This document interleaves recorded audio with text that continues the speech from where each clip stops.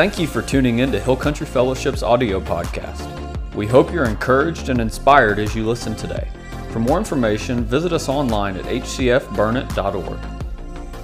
So we're in our Stay the Course series in 1 Timothy. We're in chapter 2 today. If you want to turn there, we'll look at there in just a minute. But it's one of these passages in Scripture that we read a lot that at times we're like, amen, amen, amen, I love it. And then at certain times, depending on situations and circumstances, we're like, not so amen, not so hallelujah, not so fantastic. There are certain things that are harder in circumstances and situations and periods of time for us to follow. But here's the thing. This is always true. This gospel is always right. Circumstances don't dictate how I live out the gospel. Andrea was up here singing, and you probably didn't get to see the passage on her shirt. You may have read the word forgive, but she had a passage on there from Colossians 3, chapter 3, verse 13, and it says this. It says, make allowances for each other's faults. All right, I like that, because I have faults too. And forgive anyone who offends you. Okay. Remember, the Lord forgave you, so you must also forgive others. And it's like, yeah, that's great. That's awesome. But what about that guy? What about what she did? What about what they did to us? Those times get harder. It does not change the truth. I apply forgiveness. If the person I love the most, we have to walk through a thing and I forgive my wife or my kids, it's like, okay. But when it's somebody that I would deem as an enemy or somebody against me or it was massively painful, that gets harder, but it doesn't mean I don't do it. And so that's what we're reading today in 1 Timothy 2. It's this tough chapter for various reasons, and we're taking part of the toughness today and then part of the toughness next week because we got to breathe a little bit. This week, it has to do with prayer and our choices in humility and for the advancement of the gospel salvation message. That part of love people and go of the great commandment and the great commission. That's what Paul's really laying out for us today when he calls us to prayer.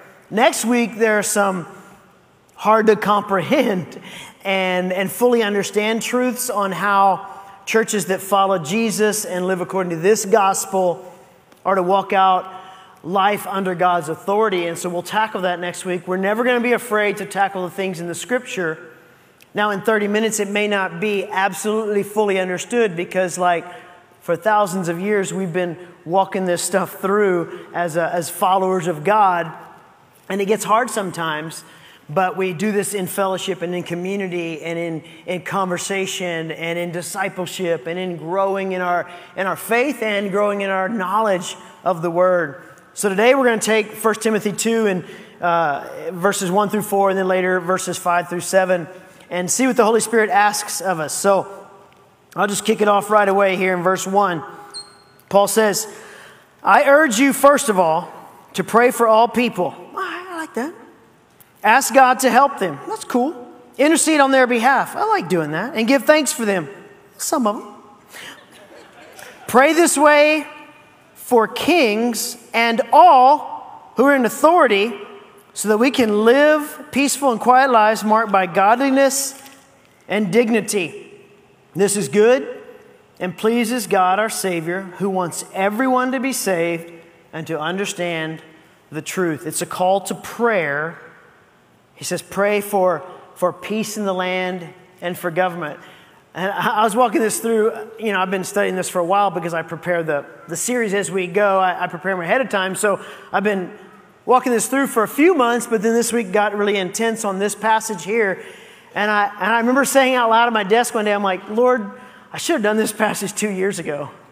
It'd have been a lot easier to say amen 2 years ago. I don't know about you, but I know about me. And then very clearly, I felt like he said, it still applies. I'm like, does it? But I know it does. I'm just in process like you. And it does not apply that I pray against. And it's this thing of living according to Jesus, living in this place where He has us right now, but we don't belong here. We belong to heaven. And what this says matters most of all, but yet we still pray for our leadership and our government and for peace in the land so that we can share the gospel in the midst of it all, knowing that some of the things done and desired to do are evil. Like, I will stand for the life of a baby until my last breath. And I will battle, and I will battle, and I will battle. At the same time, I have to pray for those who make it easier to kill babies. And that feels weird. I don't know about you. I can't just write off and go, no, they don't deserve prayer. Because while I was yet a sinner, Jesus died for me. Amen. So it's hard. It's like a wrestling moment for us. But Paul very clearly says here, peace that you pray for when you pray for him and her and them. The peace that when you pray for them, the peace that will come will allow for greater movement of the gospel to be shared. The love people and go aspect of following Jesus, which is the most important of all. I mean, my freedoms and my rights as an American is very important. They pale in comparison to the salvation message. Because this is what matters most. And I'm not going to be an American in heaven for eternity. I'm not. And I love America. I love this nation. I love this state. I love the freedoms. I love the stuff that people put their lives on the line for and died for. I love it. I think we're the greatest nation in the history of the world, in my opinion. Yet I'm going to be a citizen of heaven when I'm in heaven, and that's it. And so salvation is my anthem, not Americana. And yet there's this tension that we exist in and we have to wrestle with and we have to deal with. It's like, I mean, I'm a big fan of Dietrich Bonhoeffer. Have you ever studied his life? And that's hard to reckon. I'm like, he was a pastor. He was one of the few very spirit-filled evangelical type pastors in Germany during Nazi Germany, and he stood against the regime there and even was part of an assassination attempt against Hitler that failed. And I'm like, well, I don't know. I wasn't there. It's hard. And I've had some people say, oh, this is truth, and then, oh, this is the only way it could have been done, applying it to Bonhoeffer. And I'm like, I don't know. I don't know. But I do know that even in the midst of it all, even when he was plotting that, he still, in his writings, would pray for the government and the leaders that their hearts would be changed. And I'm like, that's the biggest point. That's the biggest point. And so I'm going to stand for babies. I'm going to stand for marriage between a born man and a born woman. I'm going to stand for the fact that there are two types of humans born, a male and a female. I'm going to stand for those things, but I'm also going to pray for, because all throughout Scripture I'm told to, my leadership. Now we know that Jesus is the only way. And when it's peaceful in a land, it's easier to move about and share the salvation message. And so that's Paul's big point here. Now, we do have historical evidence that the greater the oppression in a nation, the larger the church grows. Like you have China in the 70s, 80s, and 90s. I mean, the church was blowing up, growing like crazy. You have the church in the Muslim world right now is the fastest growing Christian church in the history of the world. In the midst of the Muslim world. So I know that oppression can't stop the gospel. It seems to make it grow faster.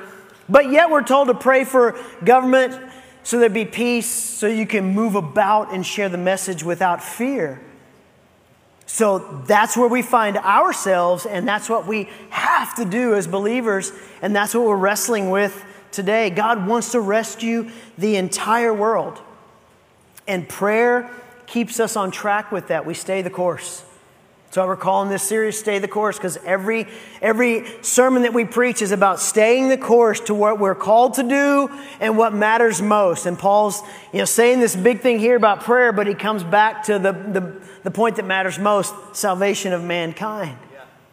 And when I pray for my leadership and I'm asking Jesus to change their hearts and move in their lives and guide their decisions, then my mind is on Jesus and not on the things that bother me about a person. That's just the reality. And sometimes I'm like, well, I'd rather just be bothered right now because that person does bother me. Everyone agrees. You know, I'm a very, I'm like, it's always this way or this way. That's me. And yet I go back and I'm like, but the gospel. But the gospel. And Paul's talking about bringing a place of peace. I remember years ago, it has nothing to do with the bigness of like praying for a nation or like salvation, but Sarah and I worked at this boys' home in Nebraska, and it was a very non-peaceful setting. We had like 64 boys in this home, and there were different homes, so there was about 8 in each house, and I remember things were just had always been done a certain way, and they were always right, except they weren't right, because it was really about the processes and about the people who didn't want to change anything, and the boys were way down here on the list, and they just kind of existed. So I knew what was right, and so I was going to go to battle for right against leadership, and I was going to just always say something, because I kind of always have to say something. I'm very opinionated in life. I knew what needed to be done for the sake of the boys and for the sake of integrity. The only problem was they didn't care. The way was the way, and the boys were not. And I decided, hey, I guess we just got to go. We just got to leave. So after a year, I was like, I'm out. And then through the circumstances that God orchestrated, we were not out. And I was like, but we both know, God, that if I'm here, something's got to change. And it was like, you do. I'm like, oh, but I'm right. But I'm right. And you know what? Talking to almost anybody with critical thinking skills, they'd be like, yeah, but, you know. And what I decided to do from that point on, I was going to be for Kevin. That was his name, who was the director. Wasn't necessarily the overall big cheese, but he was the big cheese on campus. And I was like, I'm just going to be for him. I'm going to do what is necessary to be a man of peace in this situation. I'm going to be for him. And what I found myself doing, I started praying for him. I started caring about him. I started to see him through compassion's eyes and understand his upbringing and what was missing in his life and why he was, kind of bending this way in life. I understood with great compassion. He did not change, except that he began to really like me. Like, he began to appreciate who I was. I'm like, this is interesting because he's still really messed up. But there was this oddball, unique relationship, and it brought peace. And the setting didn't change at the home, except in our home with our boys. It allowed us a lot of freedom to do a lot of things that blessed those boys, that got them out of a system and allowed them to be loved like a family. And so really, it became kind of our pocket of wholeness and health there. And then when I left, it went back the same way. But I decided, okay, I got to be, if I'm going to stay here, I have to be a man of peace. I wasn't even paying attention to the scripture about authority and praying for that so that truth could be known and shared and lived out. But that's what happened in my life. And Paul's talking here about something that is eternal and huge. It's the biggest thing in history. It's salvation. It's eternity. It's life on the line here. It's not some temporary peace like we had there. It's the big deal, is what he's talking about. It's prayer to advance the message of salvation. He says right in here, he says, for all people. Paul's reason for us to pray for rulers is that they would use their positions to allow Christians to live what he says is peaceful and quiet lives marked by godliness and dignity. Some of your versions might say godliness and integrity. So a question for us today. I've had a chance to wrestle with it this week, so good luck. Are you fighting leadership so strongly, whether it's at work situation, maybe it's at home and you're a kid in your parents' home, and you're fighting that leadership, or maybe it's something to do with government. This guy.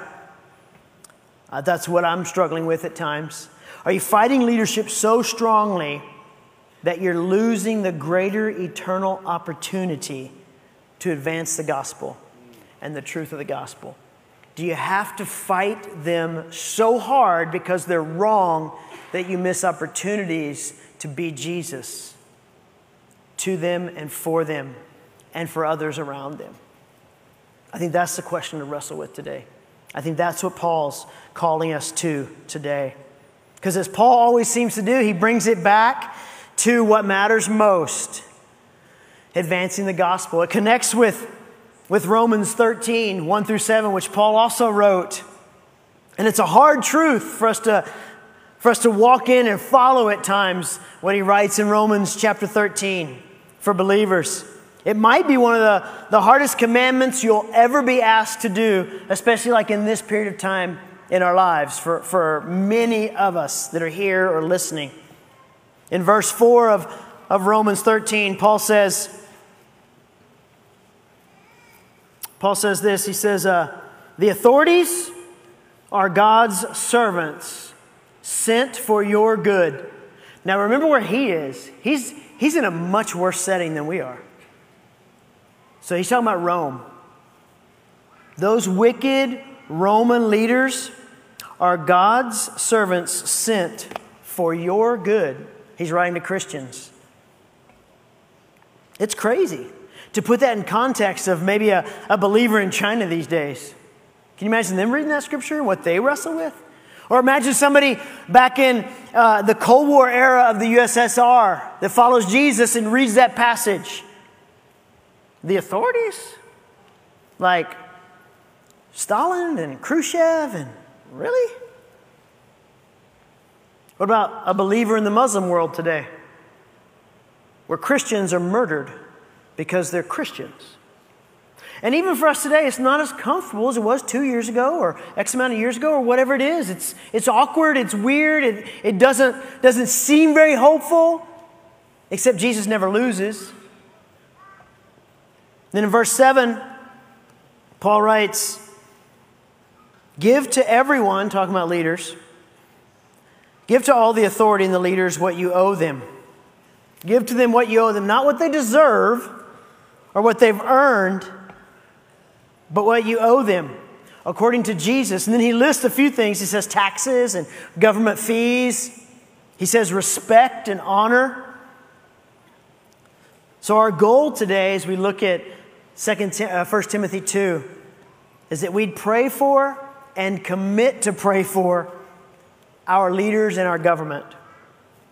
Because whether they know it or not, every person in authority is appointed by God as His servants. Whether they know it or not, they are appointed by God as His servants. They're going to do the work He needs them to do in order to best advance the gospel, because that's the point.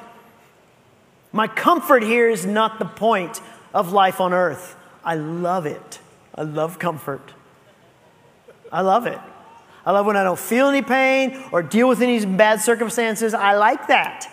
But that's not the point of life on earth as a follower of Jesus. He is. Saving lost people bound for hell is the point. So that in heaven we can live a perfect life for eternity with the God who created us and then made a way to save us. That's the point.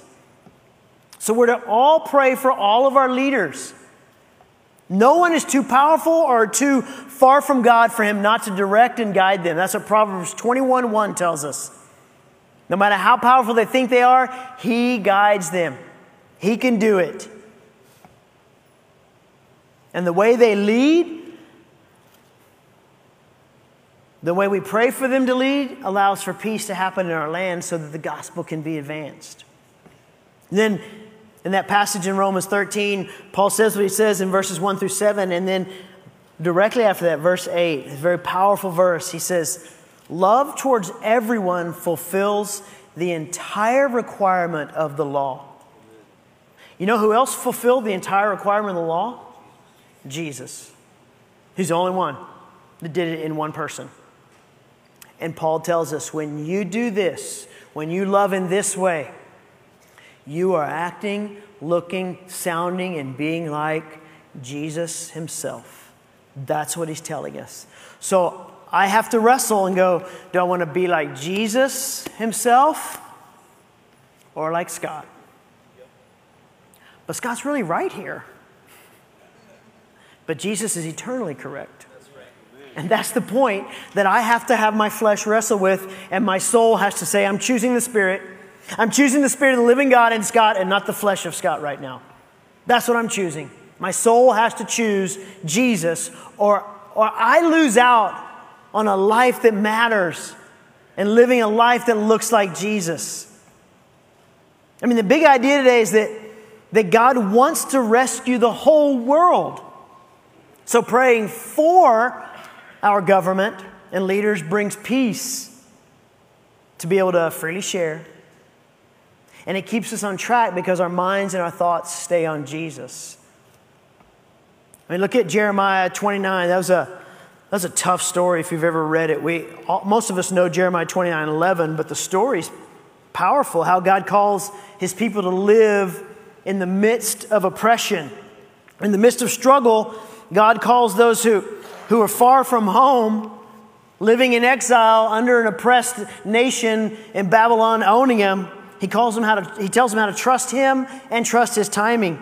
So it's written to the exiled in Babylon, and then the word of the Lord from the prophet is, he says, to all captives exiled, say this: build homes in exile, plan to stay, plant gardens, marry and have children. Find spouses for your children so that you may have many grandchildren. Multiply! Exclamation point. Don't dwindle away. Work for the peace and prosperity of the city where I sent you into. So he's saying work for the peace and the prosperity of the wicked leaders of Babylon and their city. Its welfare will determine your welfare, he tells them. And then he goes on and he says, don't listen to liars who speak for me but say, fight, fight, fight, get out, get out, get out. I'm not coming yet, God says. It'll be 70 years. He says, but then I'll come and I'll take you to the place I've prepared for you. And then we read the passage most of us know. For I know the plans I have for you. They're plans for good and not disaster, to give you a future and a hope. In those days when you pray, I will listen. If you look for me with your whole heart, you'll find me. I'll be found by you.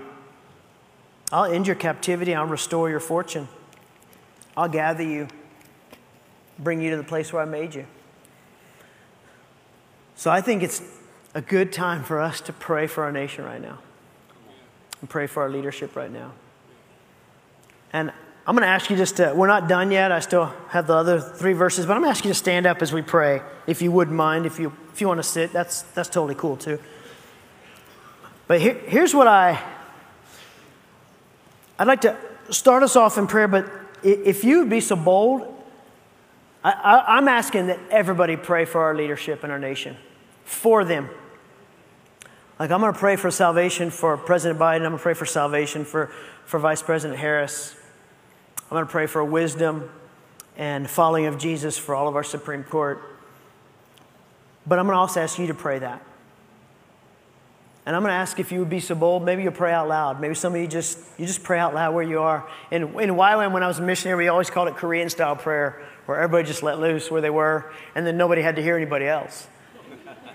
But the whole place was lit up. So I'm going to open us up, and if you're bold enough to pray, pray out loud. Maybe you whisper out loud. That's cool too. But I think loud prayers would be cool on this day. But we're just going to pray for our leadership, and then at some point, as the Holy Spirit leads, I'm going to just say a big amen, and then we'll get to the last 3 verses there and step into communion. So let's just start praying. God, we lift up our nation right now. I lift up President Biden, and I ask that you save him. God, would you save him? Would you save President Joe Biden and have him be a Christ follower all the remaining days of his life, that he would follow you and fall in love with you and read your word? I pray that he would be filled with your Holy Spirit and be led by you and you alone. I pray for Vice President Harris, and I pray that you would swoop in and save her radically, God. Would you move in her life? We have seen you do radical salvations over the centuries, God. You saved Paul, who murdered Christians for a living, and you saved him. And so, God, we lift him up right now, and we say, would you save them? Would you guide their hands? I claim Proverbs 21:1 over their lives, that even as they are kings and leaders in a nation, you can guide them like you would guide a stream to go to the destination you have it to go to. And so would you lead them and guide them? And I pray, God, for our Supreme Court.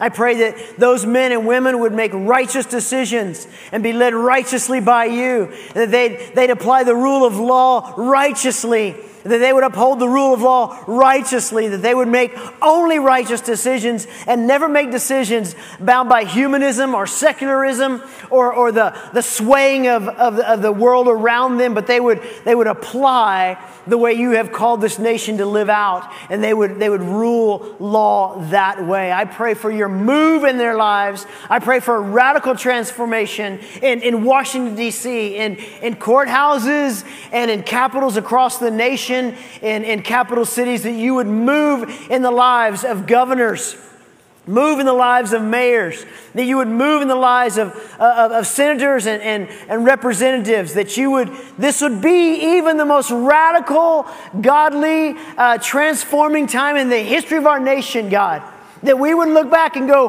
wow, like I don't know anything else, but wow, God. And so would you move in their lives, but we pray for their salvation. And Lord, help us to commit to pray. Like we would put it in our phones, that it would pop up and say, pray. That we would put it on our calendars. We would put sticky notes on our mirrors. We would put sticky notes on our speedometers. That we would look at it and go, okay, I got to pray. I'm going to pray for. I'm going to pray for. I'm going to commit to pray for. I'm not going to pray against anymore. God, I'm going to stand for truth. I'm going to stand for what matters most. I'm going to stand for the sanctity of life, but I am not going to pray against anymore. I'm going to pray for your move. I'm going to pray for your change in people's lives. I'm going to pray for your protection of the unborn, your protection of marriage, your protection of the way you've created life. I'm going to pray for that, and I'm not going to be an anti-prayer anymore. But I'm going to commit to praying for the things that are on your heart. And as we do that, may we pray for peace and see peace in our land come about. We want peace here because we want to be able to move about this nation, sharing the gospel message, just like Paul tells us in the first few verses of this chapter. So that's what we pray for. In your name we pray. Amen. Amen. I challenge you to put that in your phones. You can be seated. Somehow, I have to put sticky notes or pop-up things on my phone to remind me. Not that I don't want to, but I would forget. And so pop-up things on my phone that sometimes bother me are really good for me because it reminds me. 1 Timothy 2, verses 5 through 7, Paul continues writing this. This is where he gets into the way that Paul always does it. No matter what he's teaching, he brings it back to what matters most. And he said, "For there is only one God and one mediator who can reconcile God and humanity, the man Christ Jesus. He gave his life to purchase freedom for everyone. This is the message God gave the world at just the right time. And I've been chosen as a preacher and apostle to teach the Gentiles this message about faith and truth." I'm not exaggerating, just telling the truth. Paul's putting everything into proper perspective here. Why we remain here is this. If we're not sharing the gospel, then we're not living out the reason we remain here. It's like when I'm in heaven, I'm not going to evangelize. Nobody in heaven needs to know Jesus. We're with Jesus.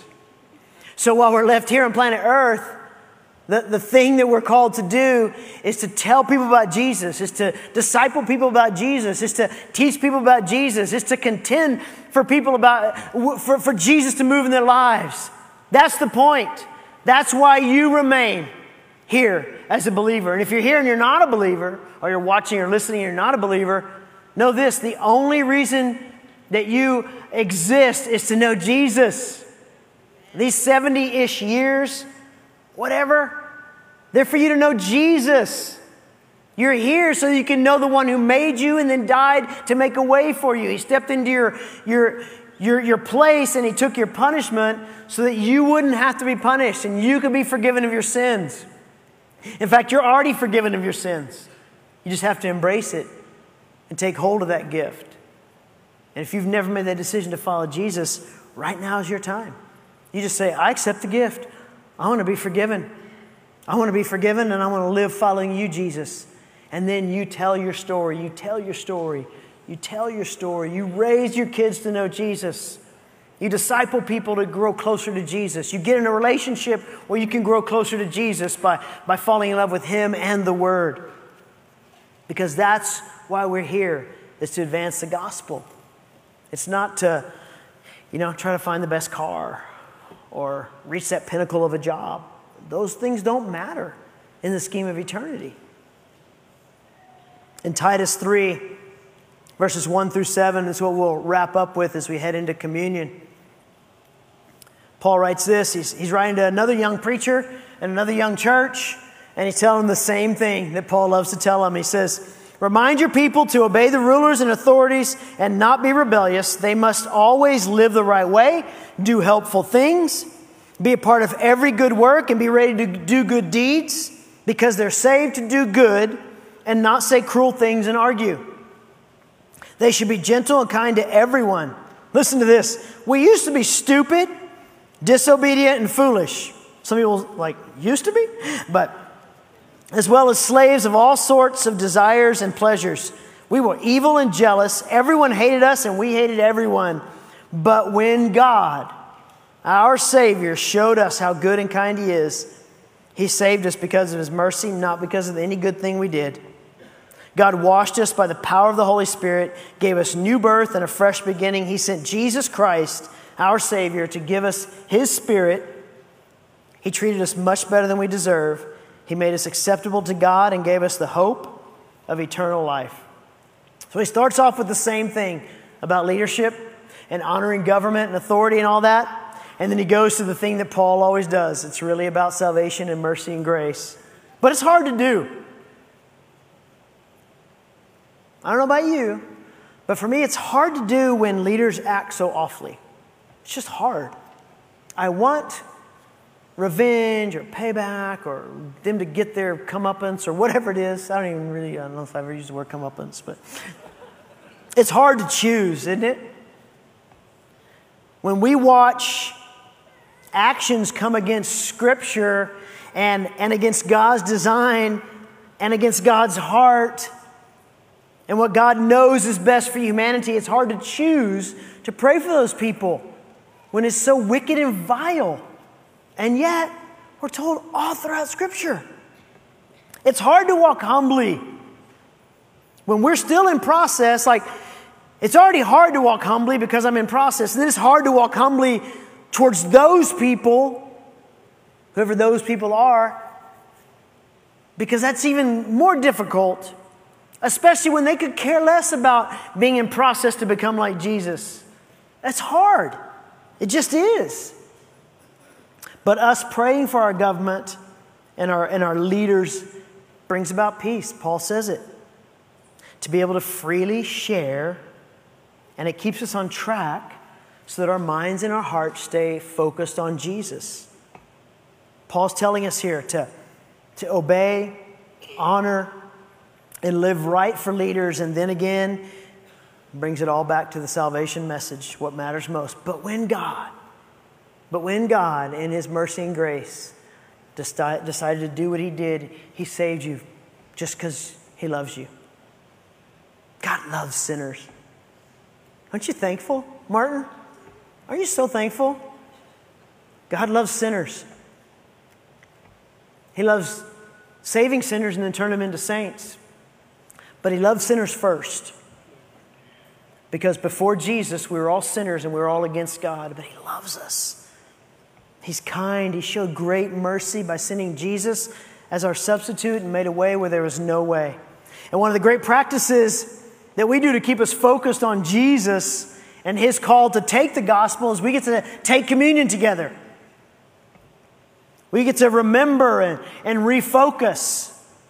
We get to partake and say thanks for Jesus giving His life for us. And here we do that basically once a month, sometimes a little bit more. We take communion, we take the bread and the cup, and we remember what it stands for.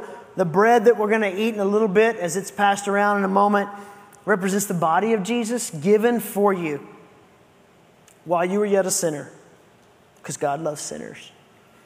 And so we eat that and we remember he gave up his entire personhood for my sake, and he didn't deserve any of it. And then we drink the cup. And when we drink the cup, it brings us back to the understanding of his blood being poured out for the forgiveness of sins. Like his blood poured out for you, totally washed you clean. And that's what we remember. The blood had to be spilled for sins to be forgiven because it was so rebellious of an act. But my blood couldn't pay. So his perfect blood did.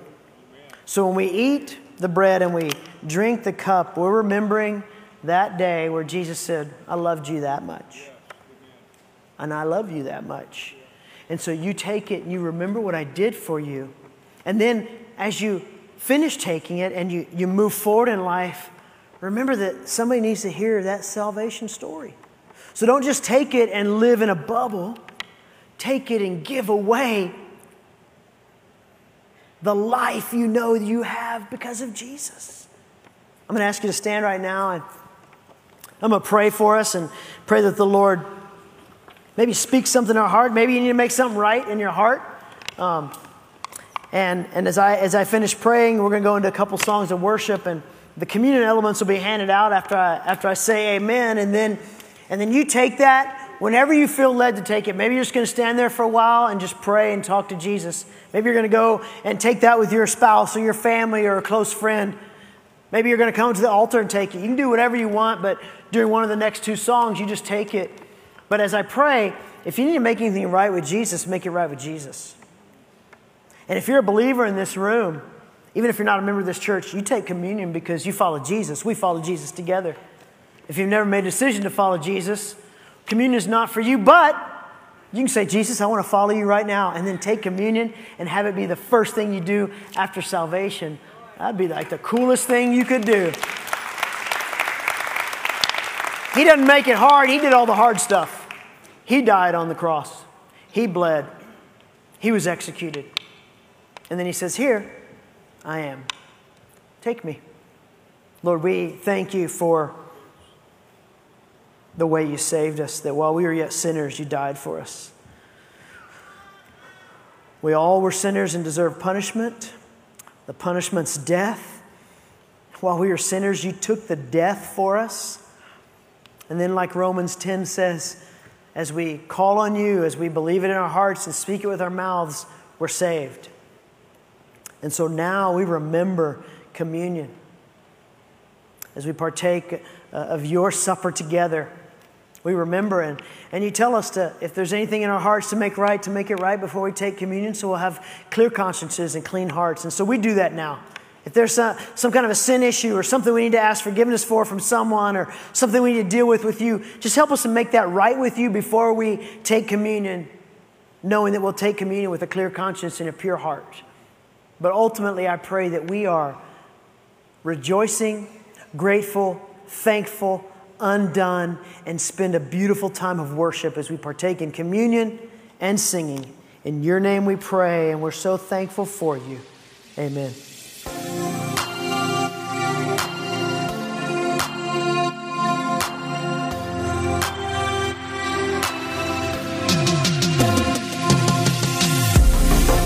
Thank you for listening.